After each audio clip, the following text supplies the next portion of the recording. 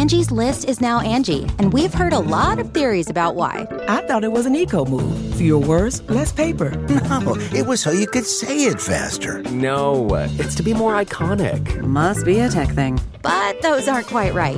It's because now you can compare upfront prices, book a service instantly, and even get your project handled from start to finish. Sounds easy. It is, and it makes us so much more than just a list. Get started at Angie.com. That's ANGI, or download the app today. I used to think you needed to make it until at least 40 years old to have one of those burnouts, those breakdowns, the midlife crisis, the kids, the house, the job. But as it turns out, burnout can actually hit you at any age. Burning the candle at both ends, finding yourself sick, run down, and needing a reboot. At least that seemed to be the case for Mallory Rowan before she even hit 25. At the age of 22, a nationally ranked powerlifter, in her last year of university, and for a course project, Mallory and her partner co-founded LVD Fitness, a strength lifestyle brand designed to help athletes actually give back. Now, the project thrived worldwide, and Mallory and Josh were soon launched into the world of e-commerce. Within a few years, while the company generated more than $1 million in sales, Mallory was toast. Totally burnt out physically and emotionally. She pressed pause, she refocused, restructuring her finances, her health, her habits, and she rebuilt a business that would allow her to thrive in a much healthier setting. Now, her pivot in life launched her into another side of the business, and it turns out helping others thrive in their businesses as well. And it seems the younger generation is quicker to ask for help in all areas of their lives. And that's where we're going to go today. So welcome to Living Your Life with Leanne Lang, the podcast brought to you by Extension Marketing. And as always, for more information, you can head to extensionmarketing.com. Did I pretty much cover it? You did. I know, it's like 4 to 6 years of your life in I compressed into about 30 seconds. So Mallory, great to have you here. Thanks for having me. So would you have thought you'd be in here in podcast studios kind of talking about life and pivots and kind of burnouts at such a young age? Definitely not about burnout, right? So when we were growing our business, the podcast aspect was definitely big. There's a lot of podcasts now, right? It's really growing in popularity, but definitely not talking about my burnout, that's for sure. Well, first off, congratulations. I think I admired the fact that you were able to build a successful company Thank you. early, so young, and also to recognize when it wasn't quite the right fit. Mm-hmm. I was in my 40s when I kind of was like, okay, I'm done. I'm burnt out. Yeah. But, in realizing this, is there a different pressure on a younger generation? I feel like social media and stuff, it's just like go, go, go. Yeah, definitely. I think we talk about actually success porn is really big now. People just seeing these ideas of success that they really want to chase, and it's really driving people to want more and do more, which is great, right? We have access to more information. I think it's really opened up people's eyes to what the possibilities are, but at the same time, it's added a lot of pressure, right? We talk about that Gary Vee hustle culture, and there was a lot of go, go, go, and I think that started to become synonymous with entrepreneurship, and then I think people now are starting to say, hold up, we can't just go, go, go, because at the end of the day, you can't keep up that pace. You can't, right? But that's a new word for me, success porn. Yes.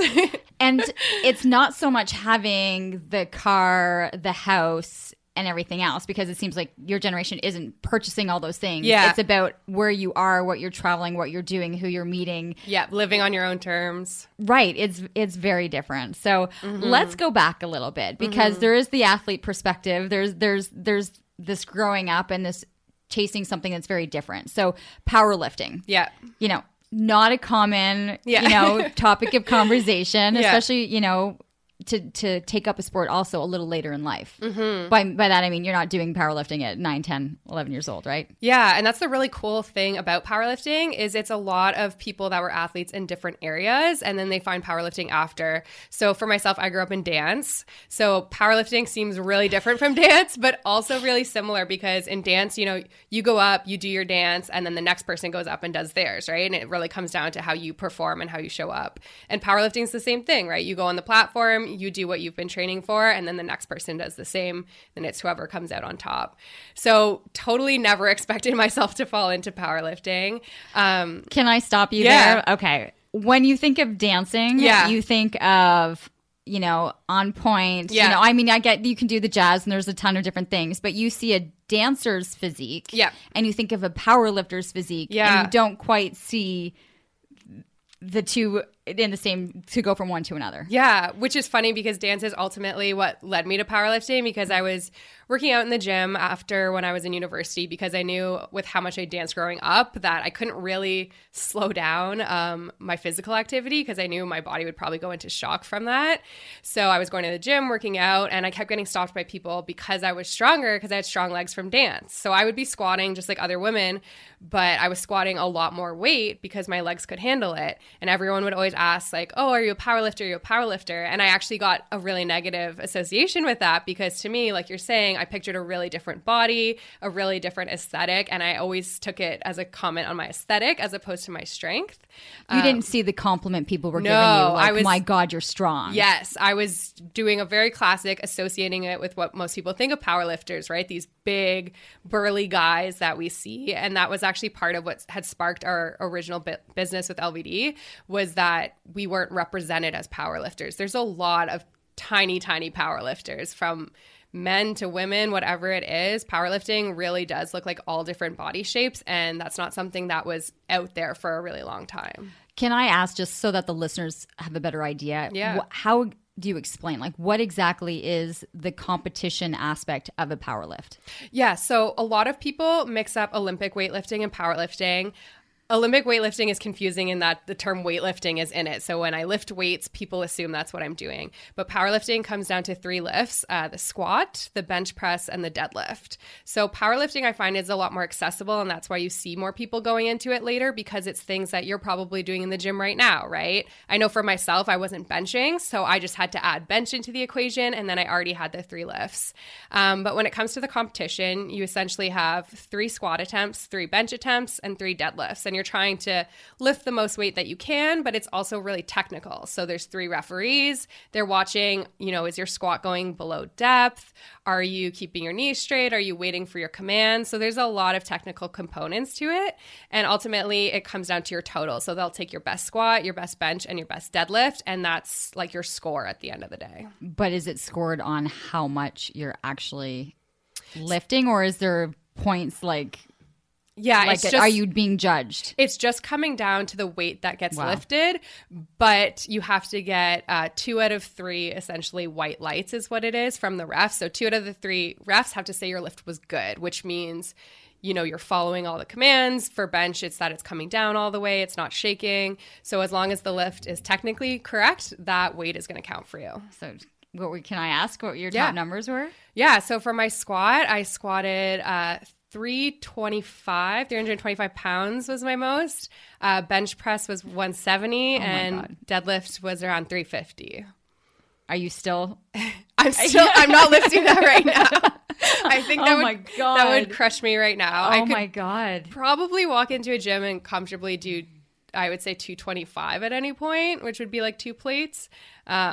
But yeah, you definitely have to be training consistently to keep that up. Okay, Mallory, it was so funny. The other day, I was so excited because I was finally able to put a 45-pound plate on like a 45 on either side. Yeah. And I was just like it was like the angels were singing. I felt like it, but it was nice because I felt strong. Yes. I felt like as I'm getting older, I'm still getting stronger. Yeah. And so for me, it was a victory. 100%. Even though there was a couple less plates on than what you were doing, but it was a win for me. But that's how it starts, right? When I first started benching, as I mentioned, I had to start benching to even join my school's powerlifting team, and it was laughable, right? I was getting, my boyfriend always jokes I got a spot for the bar, which isn't totally true, but it's not far off, right? I was really struggling because it wasn't something my body was familiar with.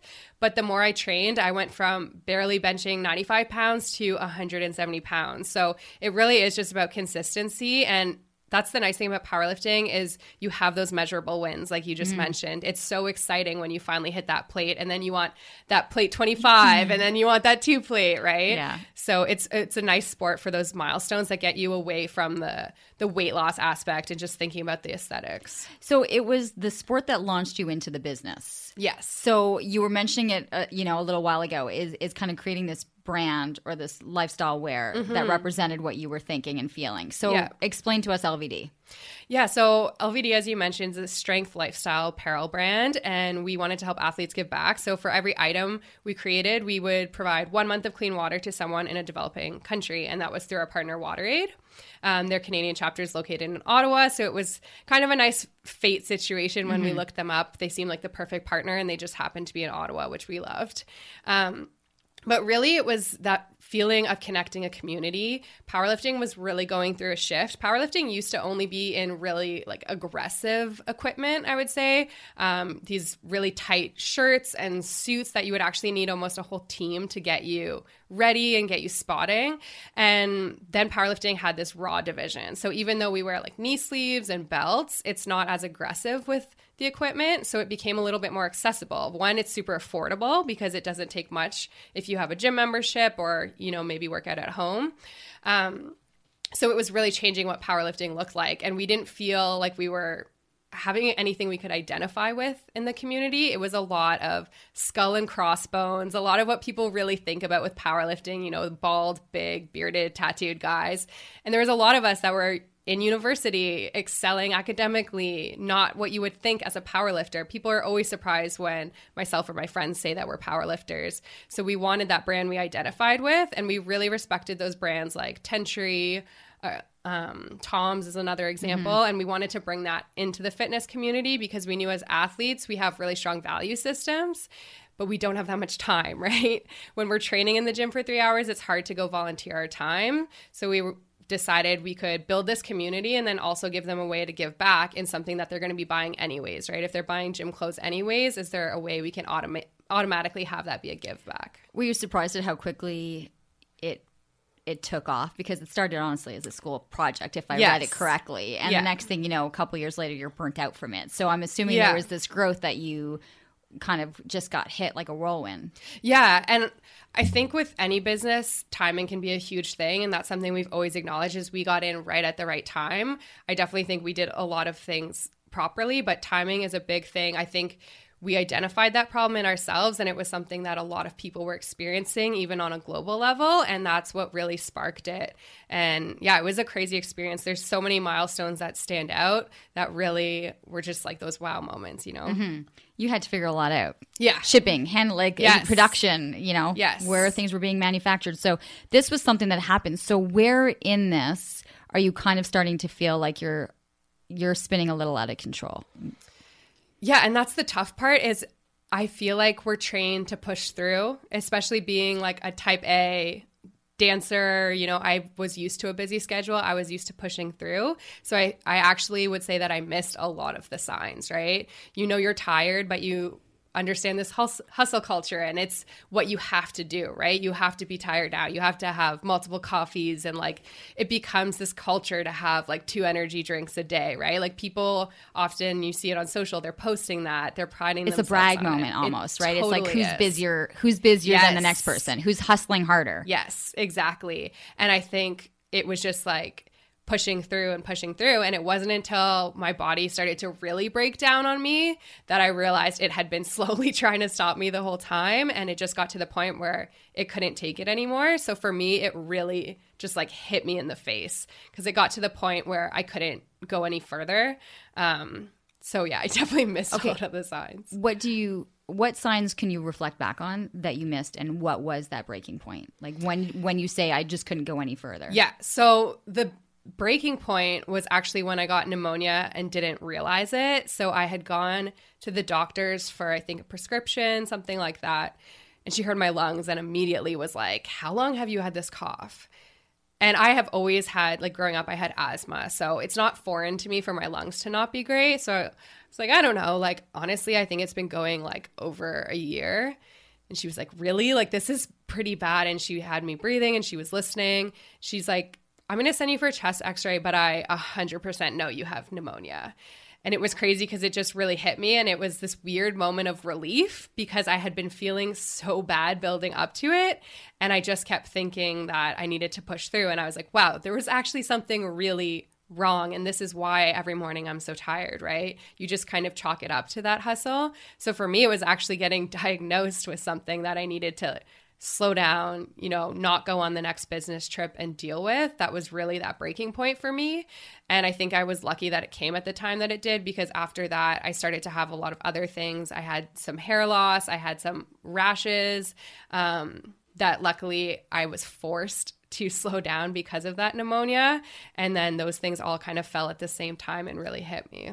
It's almost like when the body knew that you were, it was almost like, it's like we need something we can label so that she'll pay attention. And then the rest of the symptoms kind of hit.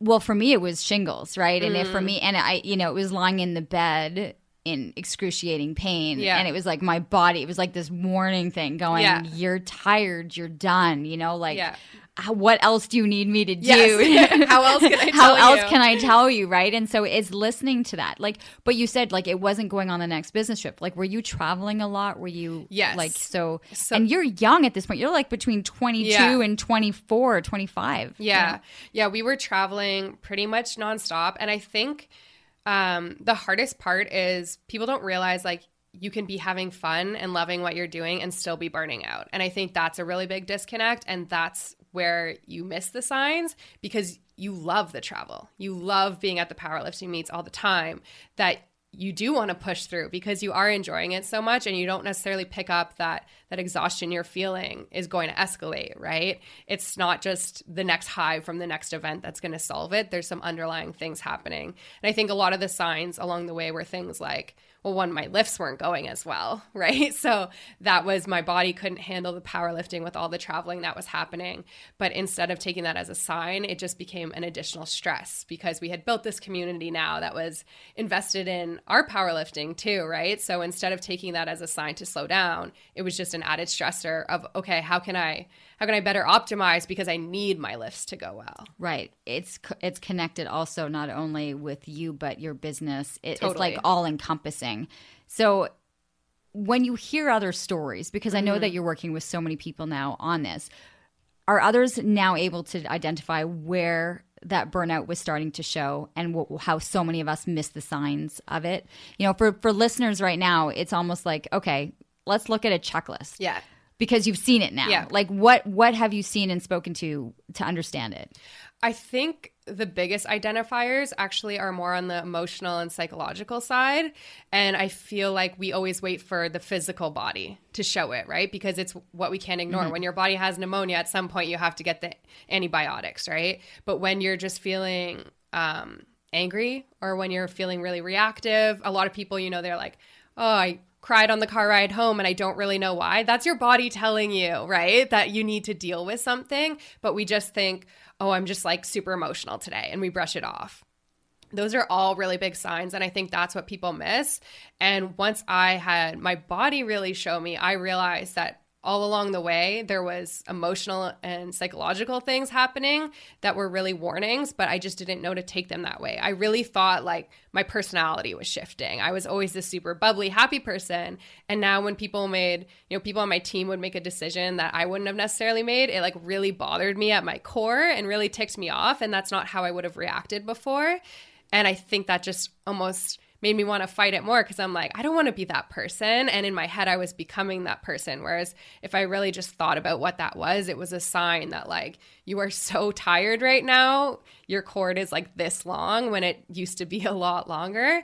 And so I was realizing I was losing some empathy and just even some logic. Mm-hmm. Oh gosh, I can relate. Yeah. So I can relate so much with you. Like, you know, I was shorter with the kids. Like, totally. They were like, I would get annoyed, and I'm just like, why is this annoying me? And I'm just like, I would just be like, it's because I'm so tired. I've been up since 3:30 in the morning. So, but for you, I mean, you're young to be going through that. Your body reacted this way. Yeah. But more and more are finding this is creeping in. Yeah. It's something I'm finding now when I work with people that are looking to grow their business or start a business.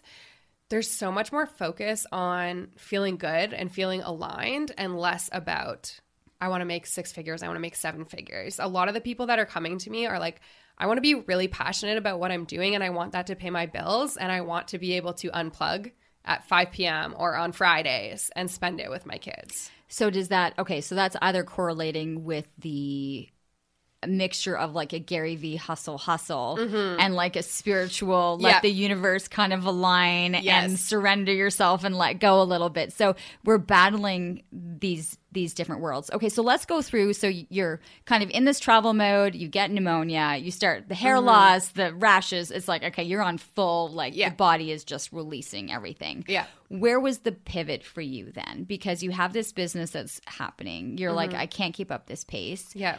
How did the pivot start? Well, it definitely helped to have a partner because, like I said, that next business trip, like my partner went, and we have a bit of a team with that too. So it's nice to have people be able to step in and be able to recognize, like, I feel like I knew I shouldn't go on the trip, but having them there validating it and saying, you're staying home, we've got this, was really helpful. And then past that, honestly, it was just like I knew it wasn't an option anymore. I feel like I kept pushing through and thinking I can do this even though I feel bad. It just got to the point where there was no other option. It didn't matter if I was working for myself or working a 9 to 5. I knew I couldn't get through more days feeling that way. And that was really the pivot. So I really focus now on how can you catch that pivot way earlier than I honestly feel like I was just forced into pivoting. So you are at this point, though, your own boss. So when you have people that are working the 9 to 5s, where is, and there's no, I can rely on my partner in this business. So where for them is how do you direct them in saying, okay, this is your chance to say, I'm done. But they can't just call the boss. Yeah. They can't just call in and be like, I need to regroup. Yeah. How does that process happen? Yeah, I think that's definitely a lot tougher. I think it's looking at how are you spending your free time, because a lot of the time we are still not doing the things that we need. I always talk about non-negotiables. So we have these non-negotiables that instead of treating them as non-negotiables, we treat them as luxuries. So the gym is a great example. People always think if they have the time to get to the gym, that's nice and they love it. But after the workout, they're feeling really good. They're feeling, empowered, and they have all this energy back in them, but they don't recognize that that's something they actually need, right? That's a non-negotiable. That's a non-negotiable. And so seeing what are those non-negotiables? What is it for you? And I say, like, it doesn't have to be the gym. Maybe the gym, you just hate it, you leave and you feel horrible. Like, that's possible too. Maybe for you, it's spending every Friday night with your girlfriends. So what's that thing that's going to give you that boost of energy, and how can you better integrate it in your life? Because obviously, if you're working that 9 to 5 and you don't have the ability to take some time off, that 9 to 5, you can start to make some shifts there with how you're approaching your workload. But what can you do in those off hours? How can you integrate the things that really do give you energy, and really reevaluating your life and seeing what else is draining you? Is there toxic relationships, for example? Okay, so we'll go through that, but let's start with the non-negotiables. How do you describe this, and what are you talking to your clients about when you say it's a non-negotiable? How is it incorporated, and what's the list of things that you've seen come in as non-negotiables? Yeah. So I always say, what's that thing that every time you do it, after you're like, oh, I really need to do that more often. That felt really good, right? So for some people, I've seen workouts, I've seen yoga, I've seen reading. For some people, it's hanging out with their family. Date night is a big one. Spending time alone is another big one for people who live with someone, work in a setting where they're interacting a lot. It's just taking that time. There's non-negotiables on a daily, weekly, monthly, quarterly, annual basis too, right? A non-negotiable could be taking one trip a year, because that's going to help you get through it, right? There's studies that show we actually have a higher impact of the excitement leading up to a trip, than actual after the fact. We're not even happier after the trip. I go into full on depression. Yeah. Because honestly, like, it's once I know something's booked, it's like this lead up. And I've seen this, and I remember talking about this, I think on CTV Morning Live. But there's that anticipation, there's the looking forward to, there's the planning for, there's like the getting in shape for. Like, there's all these things that build up. And I always say to my husband and my kids, they know the first couple of days home from vacation, I'm like depressed. No one talks to you. I'm like, and it's almost like I need something when we come back. Then I'm just like, I just put something on the calendar so that I have something to look forward to. Even if, it's not going to be the trip, but it's something, right? It's like it's not a validation, but it's having something that you're striving it's the for. anticipation. The anticipation. Yeah. And people don't, these are like the little things that we've never put value in before. And I love that there's more studies that are looking at things like that. There was actually another study that looked at if you could kiss your dream celebrity, would you want to do it right now? I think it was in 3 hours or like 3 weeks. And most people picked I think it was 3 days, sorry. Most people picked the 3 days because they wanted the anticipation of the buildup, because that was half of it. If it just happened, they wouldn't be able to live in that excitement a little bit beforehand. Right. So I think understanding that and learning for yourself, like you said, you know that when you come back, you're depressed. So before you leave on your trip, do you already have that next thing on your calendar, right? So that when you come back from your trip, you can comfortably live in that experience, but already know there's something to look forward to. How can you create it that maybe you can skip that little lull? Yeah. Mallory, I'm still trying to figure out who my celebrity kiss is going to be. You're talking about that, and in my head, I'm going, okay, yeah, well, maybe. Oh, well. Yeah, that's the other challenge. That's where I was going. That's where my head was at right there. Yeah. No, absolutely. Are you dealing a lot with people your age? Are you starting to, because I'm realizing, and I don't know if I said this in the intro, your generation seems to be willing to ask for help or coaching. Like, like these life coaches. Therapy's cool now. What? Therapy is cool now, like it used to be shameful, and now it's is, but the work that you're doing, and people, people are going on social media and they go to Instagram and they like reading, it's not just about the picture anymore. It's, it's the messaging behind it. They're looking for something. So is it a generational thing? Is it why do you think there's such an appeal for, it's not that much, well, it is, it's that much younger, to seek this out? Yeah, I think there's part generational and part also just time period. I think we do a lot of things in extremes, right? Like when you look at Marilyn Monroe, it was thick and curvy was really attractive. And then we went full other way to size 0. And then now there's a big, all the way back to curves, and everything we do is in these extremes. And I think we see that a lot. It's total hustle culture or total woo-woo spiritual. And I think people are starting to move the needle and fall into this middle ground and realize you can have those combinations.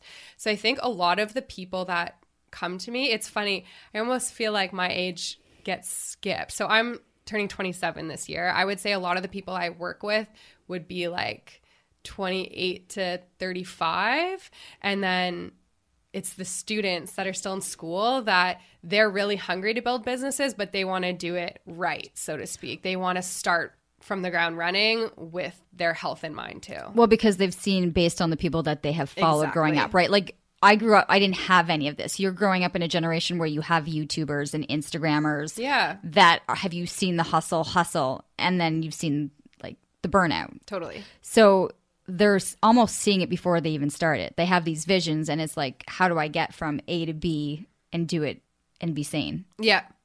100%. And we've spoken to high school classes that are super business oriented, and they have those same concerns. There's a lot more value now in impact and fulfillment, right? They talk about that a lot with millennials.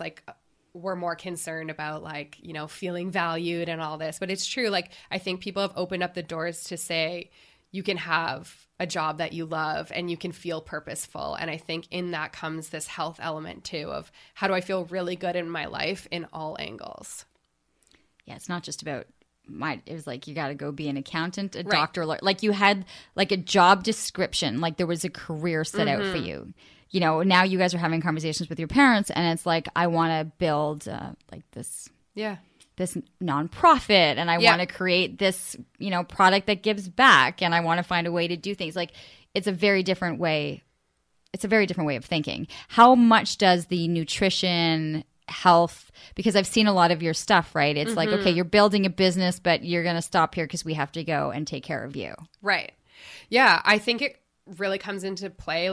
I always say the healthier my body is, the better my business is doing. And it's really true. I have one client right now, actually, he does event planning. He does a lot of parties and pub crawls, and he did a dry January, and he said he did more for his business than he's ever done. He's felt more clear with his strategy, and he realized that he loves sobriety, even though his business is built on this partying.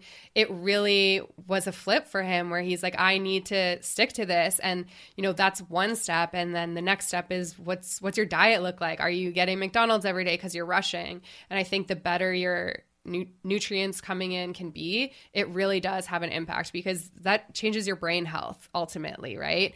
The better the inside of your body is working, the better your creativity is going to be, your temperament, your creativity, all of that is going to come with it. Okay, so you're off to speak at a high school. What is the speak like? Because I've seen you're on kind of like a little bit of a circuit, right? So what are the messages, or how does the same thing transfer from the high school to the university students that you're talking to the young kind of entrepreneurs that you're talking to? Take us through like 3 different messaging. Yeah, I would say the high school is definitely more of a, you can do whatever you're thinking about doing right now. The really cool thing with the high schools, especially in Barrhaven, they're doing a lot more like business programs. Like we're going to this high school and they'll be like, okay, you're talking to the grade 9 business technology class and the grade 11 marketing class. And I'm like, these are your classes. So they're already a little bit primed and prepped. And for a lot of them, they have so much creativity and ideas, and they really want to see that other young people, because we start our business as students in university too, I think it really shows them like, hey, people are doing this and there's no reason you can't do it. And I've actually had multiple students reach out to me since that have businesses now because they just saw that presentation and decided, okay, I saw some hard numbers. That's one where we'll show people that we did trial and error, show how the spikes in our sales happened after we experimented with different things. I think coming into as students and saying we had $0 to build this business and we did it is what really encourages people. We can show them some of the free tools they can use. So it's a lot more of like, you can do this and you can do it without, a huge investment from your parents. I mean, I can see that especially, the high school kids, they get excited, but the university kids get practical. It's like, you can get them excited in high school to be like, this is what's waiting for you. Yes. But university, it's almost like, okay, well, let's just do it now. We can build this now. Yeah. And it's funny, as people get older, I feel like high school, I almost say they're ready to run with it a little bit more. University, they're more analytical, right? So they're like, okay, give me all the information so I can go make my business plan and sit with it. Whereas the high school students are like, cool, I'm going to start selling this tomorrow because I have an idea. So it's interesting. They're like more experimental. And then with the universities, they're more analytical and they want to take your information and, make sure they're taking the best route forward. Okay. And do you have, let's say, like a middle-aged person kind of coming to you also and going, okay, here's my business, now what? Yeah. I think the older the crowd, it is more about that harmony with their life. I don't like to say balance as much because it's not really a balancing act. It's how can we do something that feels good in all aspects. For a lot of people, there's sales mindset issues or money mindset issues that are really preventing them, or the idea that their business somehow isn't aligning with who they are as a person. So how can we make these small shifts that make them feel really good about their business? And then that's where they start to excel. A lot of the times people think they need to learn like Instagram tips and tricks, but really there's like a deep-rooted imposter syndrome or limiting belief, and that's what they need to break through. Okay, let's hit on that. Yeah. Those are big words. Those are words that I think we're hearing much more often, right? Yeah. The imposter syndrome, because people have these passions they want to share. Yeah. And, not oversharing or kind of getting in on, on this. And the limiting beliefs. Because as I think the more I'm reading, the more we are our own worst enemies. Totally.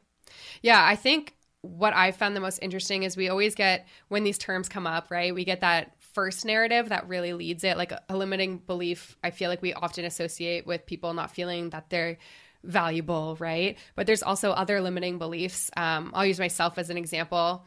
I realized when I was selling, I was going from a product business, sales was really comfortable, right? Because I'm just getting creative, I'm creating marketing campaigns, and people are buying a product, and then they get that product. When I had to start selling myself a little bit more with services, I felt like I just had to put my price out there and walk away. So people were totally making the decision on their account. I didn't want to feel like I was influencing that much. And so I really dug into that, and I actually talked to some different friends, and I figured out that it's because growing up, I had always been told that I could persuade or manipulate people into doing anything because I was just like influential in nature. It was always older people telling me that, and they never meant it as a bad thing, but obviously it has an inherently bad connotation. And when we talked about it, I kind of realized like deep down, it felt so silly when I realized it, but deep down I was scared to manipulate people into buying my services when they didn't truly want them. And so just coming up with that and realizing that was my limiting belief really opened the doors. And now I have such comfortable sales conversations. I can talk about money with potential clients and not feel weird about it because I know I'm not actually coming from a place where I'm trying to manipulate them. And I also now respect that, you know, they're very smart individuals. They are not going to get manipulated by me, and that's not what I'm doing. And that really helped, right? It's not always just that, oh, I don't believe I'm worthy, right? So we all have these different limiting beliefs that come from different places. Would you say that you can see a shift in what limiting beliefs we're having coming from young women or from men, you know, and over, let's like take different decades, that there's different things that affect different generations? Yeah, I would say so. I would say the gender is a really big play too, right? There's still, like, as much as we've made some really great shifts, there's still very different societal pressures and roles. And I think that comes into play. Women, I find, have a lot more money mindset issues. Sometimes it is coming down to they don't, like with pricing, women pricing their services always want to underprice and over deliver. It just seems to be in our nature. So dealing with why that might be. Generationally, I think it's tough. There are some generational differences, but I think it's more just personality based, really. I'm trying to think if there's any that really stand out to me generationally. I just think, okay, let's take Instagram, for example, right? People are charging to post a picture. Right. Your generation, it's like, this is my value. This is what I have. Yeah. My generation is, this is what it is. I don't mind posting. You know, yeah. Like, oh, you have a charity. I don't mind posting. Right. Right. Like, you have a different, I think, perspective of what has value and what doesn't. Mm-hmm. I don't know. Maybe that's me seeing it from a different. Yeah. And I think it's true. It's also because, like we said, like we've just opened this door of what business can be. And we've grown up more in a generation, especially with those younger than me too, where people make money by having an Instagram account. That's their full-time job for some people, right? This whole influencer concept has really shifted what people can do. And it's this now new goal almost of being paid to be yourself. And that's a really But are you really yourself? No. That's the problem, yeah. right? And I think that's where maybe some of us are kind of going like, this is total BS. Yeah. So, and you're seeing that, right? Like, and you're kind of, not that you're in it, but like you're in that world a bit, right? So how do you stay true? How do you maneuver through what's real and what's not? Especially too with maybe some of your clients that are looking to do some of that. Yeah. I always think it comes down to ultimately like who you want to be. I know that I will always be real with those types of situations. I've turned down plenty of partnerships because it just doesn't make sense for me, no matter what the paycheck is. If it doesn't make sense and feel good to me to promote something, I just won't do it. I do think it gets hard when we get to those places where, you know, certain people on your feed, every post they do is sponsored content. And it gets to the point where you're like, do you really love this? Or is it just right because you've been paid to say you love it? Do you think we're buying it? Do you think women are buying what they're seeing on all of these platforms?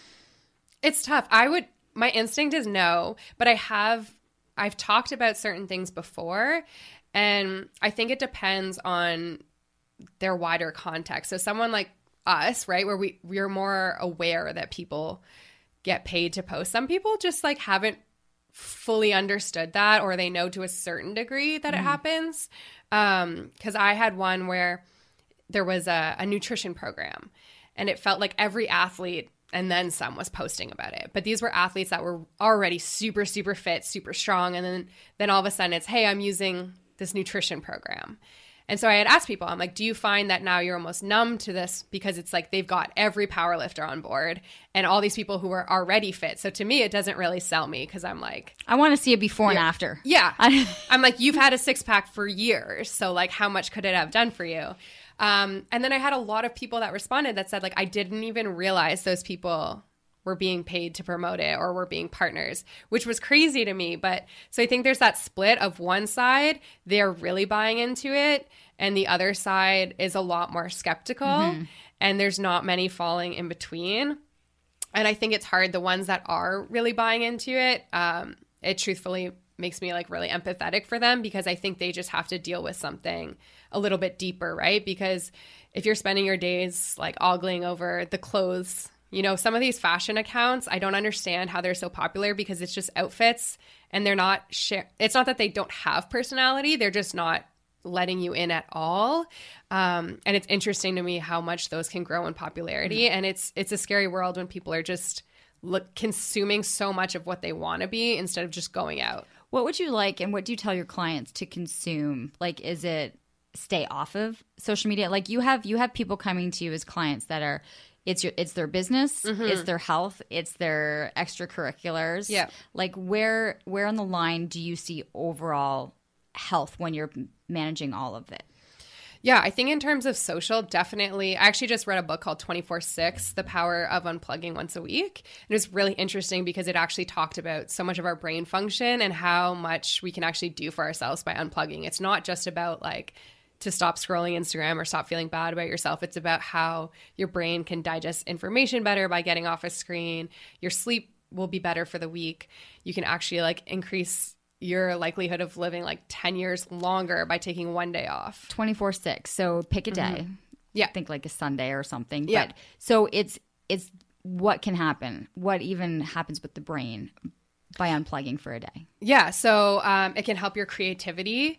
It helps really like restore the information that you've learned to date. It obviously helps like your relationships too, because part of the idea is you're completely offline. So you're spending it with your family. You know, you're doing these activities that you might not normally do. And that's really good in itself too. Have you done it? I've done it here and there. I don't have a day of the week right now that I'm doing. I am going to start integrating it though, because I find whenever I do it, I love it. And I find that after that, it just makes me so much more aware, and I spend less time online. It's not like I'm dying to get back on it after. And it's something that you tell your clients. Yeah. That you started to do. Okay. So you just mentioned that book. So can you mention a couple of others that I think you might have read or that you want your clients, either from a business, from a health, spiritual side? Where do you have them go? Well, one book for business owners I always recommend is Profit First, because I think if you're building a business and you're not properly managing your money, there's kind of no point of doing it, because you're going to end up at square one again. So that's always my go-to, Profit First. It's great for personal too. It just shifts how you think about money. The One Thing is a really great book. It's by Gary Keller, one of the partners in Keller Williams. And it's the idea of simplifying our to-do lists and focusing on the one thing that's going to make everything else easier or unnecessary. So that's a really great book to counter that busy culture of filling in, you know, all those tasks that we feel like we're being productive by doing. But sometimes we make lists so that we can check things off the list so that we can feel productive. Totally guilty of it. Yeah. I'll like get up in the morning and I kind of go through, okay, what needs to get accomplished, and you feel good checking off this, but that's not what he's saying to do. Yeah. So basically with his team, he would say, you know, he would have that one thing that he really wanted his team to do, and they would go to the meeting and, you know, their to-do list was 10 items long and they didn't get to it. So he got rid of half of it, and it was 5 items and then 3 items, and they still weren't getting the thing done. So it wasn't until he said, this is your one thing today, that it immediately got done. And I think there's that balance, right? It does feel good to check things off a list, but it's how are we using it? If it's on a Saturday and you want to get your laundry and your errands done, like, yeah, make that list. Feel good about that list. But it's when we're prioritizing, you know, writing that Instagram caption over maybe reaching out to that potential business partner that's going to make or break your business. A lot of the times with to-do lists, we like the easy things. And then the most impactful thing keeps falling to the next day, right? So true. Yeah. So that's really what, and we make these lists and we do like the stuff we know we can easily check off, and we ignore the stuff that's the harder stuff to do. Yes.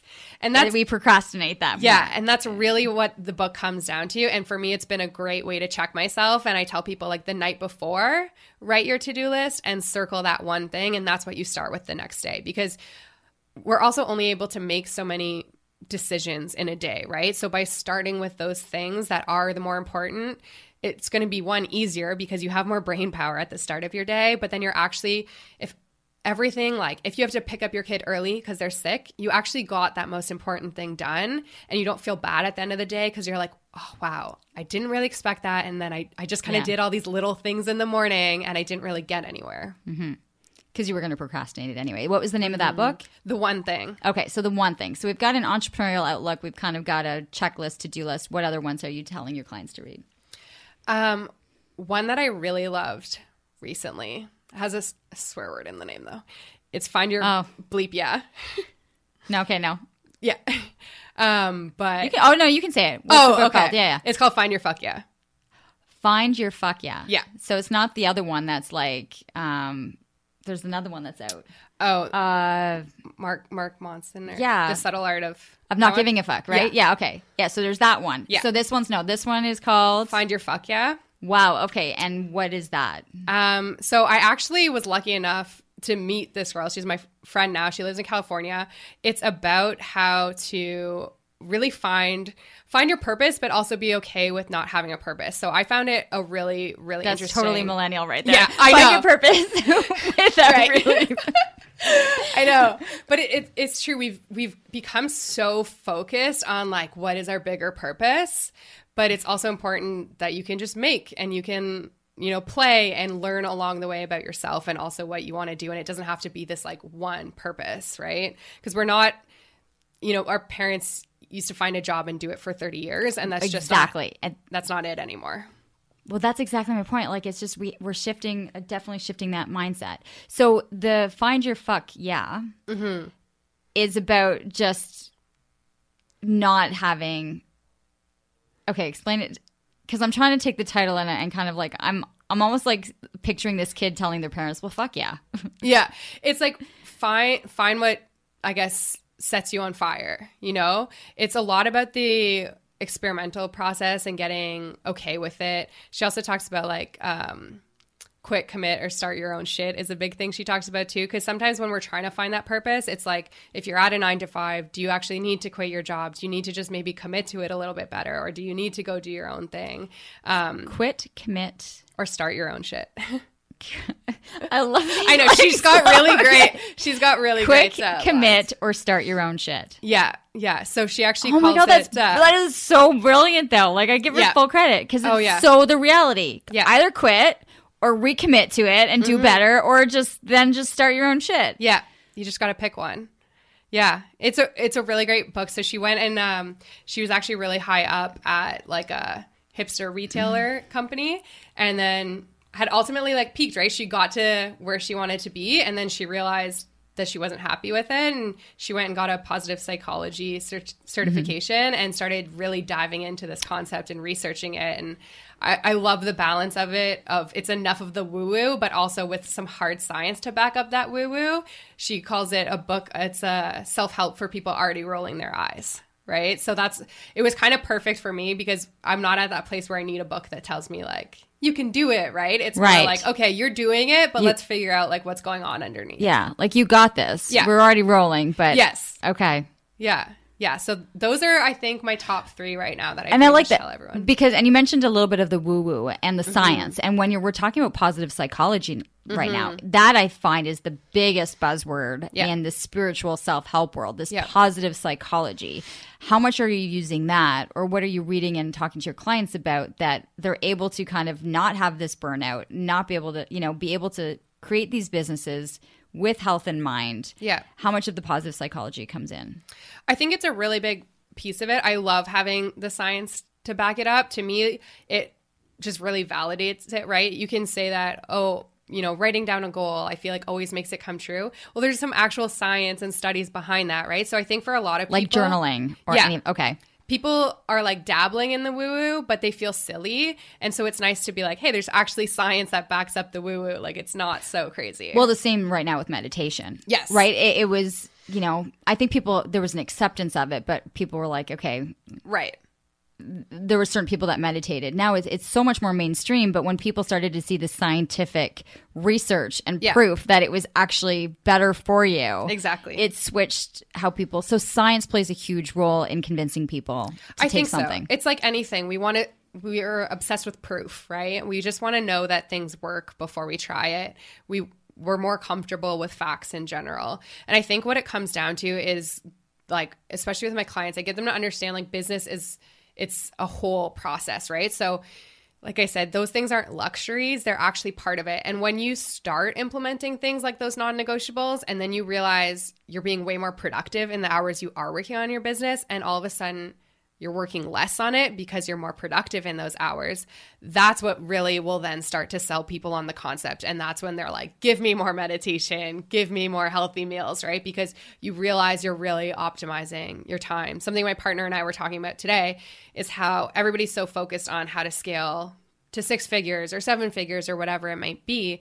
He's like, well, what if you don't scale at all, but you cut your work in half? Like, isn't that also kind of sexy, right? So how can we figure out what those actual priorities are for different people? Because maybe that's really what they want, but we're so focused on the numbers that they think they're going to be happy when they hit 7 figures. But maybe at 7 figures, you're going to have a whole team and you never wanted to manage a team. So what you really needed to do was stay at 6 figures, reduce your expenses, reduce your workload, and be cruising, but happy, right?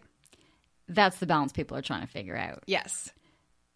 Are you getting a lot of people who are at the 6 and 7 figures that have said to you, okay, help me figure out how to scale back? Because you scaled back and are happier and thriving. So what's the checklist of that, of going not backwards, but getting back to something that's going to fulfill you and make you happy?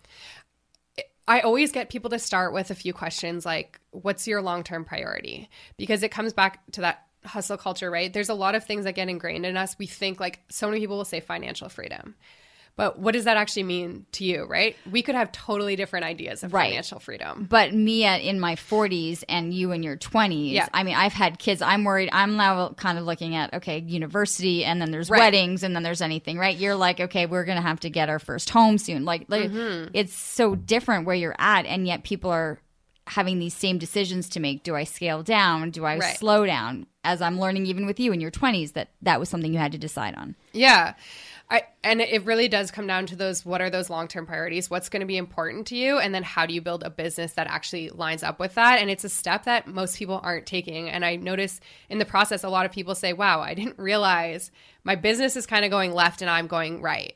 And to have people realize that up front and then be able to do something about it instead of ending up all the way right when they wanted to go left is really impactful. So starting with those questions of what's actually important to you and how do we create this business in a way that's going to support that, especially because now with so much of this social and the influencer, people really want to, make a YouTube channel and like grow their Instagram. But then when we actually get down to what they want, I'm like, well, what if we can create this for you without you having to do YouTube videos weekly? Because to me, that sounds pretty great, because starting a YouTube channel can also be exhausting, right? So looking at what those goals are and how can we actually get them there in a way that makes sense. I think there's so much pressure to go these certain routes. And like even someone who's, built businesses on social media, I tell people all the time, social media is not necessarily going to grow your business. If you're really great at events, then lean into events. And like, yeah, you can have a social presence, but why are you trying to go build your business on social when you thrive at events, right? So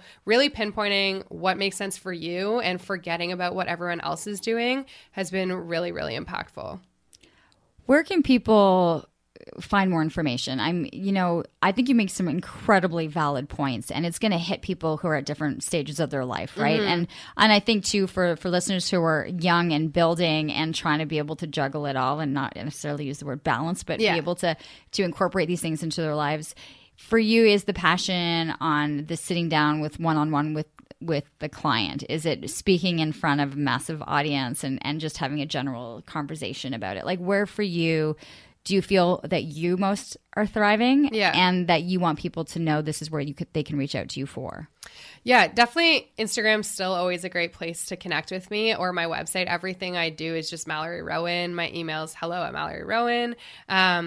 Really can connect with me anywhere. I think right now I love speaking more than anything, because I love being able to impact a lot of people at once and sharing those stories and showing people too, like, you can talk about these things in front of people. I did an event last week where I talked about like one of our biggest financial mistakes, and just for people to hear someone get up and say those things publicly was really impactful for a lot of people. So I love the speaking side right now. I do have some online courses, and I'm building that out a little bit more because I do want what I teach to be accessible. So I do a lot of one-on-one coaching, but I understand for everyone that's not an option. So I am this year working on building out more courses. So I have like a mini course, for example, called Get Your Sheet Together. And it's all about this spreadsheet that I use to plan my year based off energy and the way that I want to live my life. And how do we take that woo-woo and combine it with some hard financials? So those are the different ways people can connect or work with me. That makes so much sense. Yeah. Here's the woo-woo. Yeah.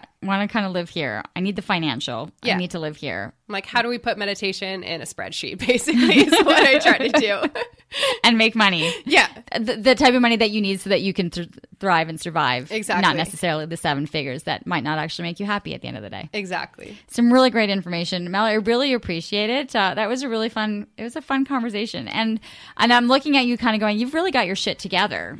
You really got your shit together. There's a couple of decades between us. And to realize, gosh, if I had figured out some of this stuff earlier, kind of would have been in a different place. So really fascinating. So, and the website's MalloryRowan.com. Yeah. If I remember correctly. So really appreciate you being here. Appreciate those that are listening to, as we have been mentioning, if you can, subscribe.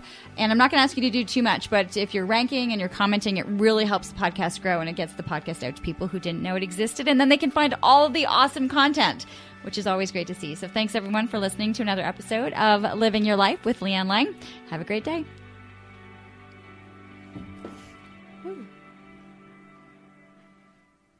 56. Nicely done. I'm Jeff Woods, and I'm shining a light on music and the rock stars who make it. He just was one of those people. He stood out. He was a magic guy. He really was a magic guy. We all have faults. He had the same amount of faults as we all have. This was before Led Zeppelin. Robert was full on. I mean, he was Led Zeppelin without the band behind him. He had the hair, the jeans, the whole thing, and he was amazing. The Records and Rockstars podcast, heard around the world and yours to hear wherever you get podcasts. All the episodes from JeffWoodsRadio.com.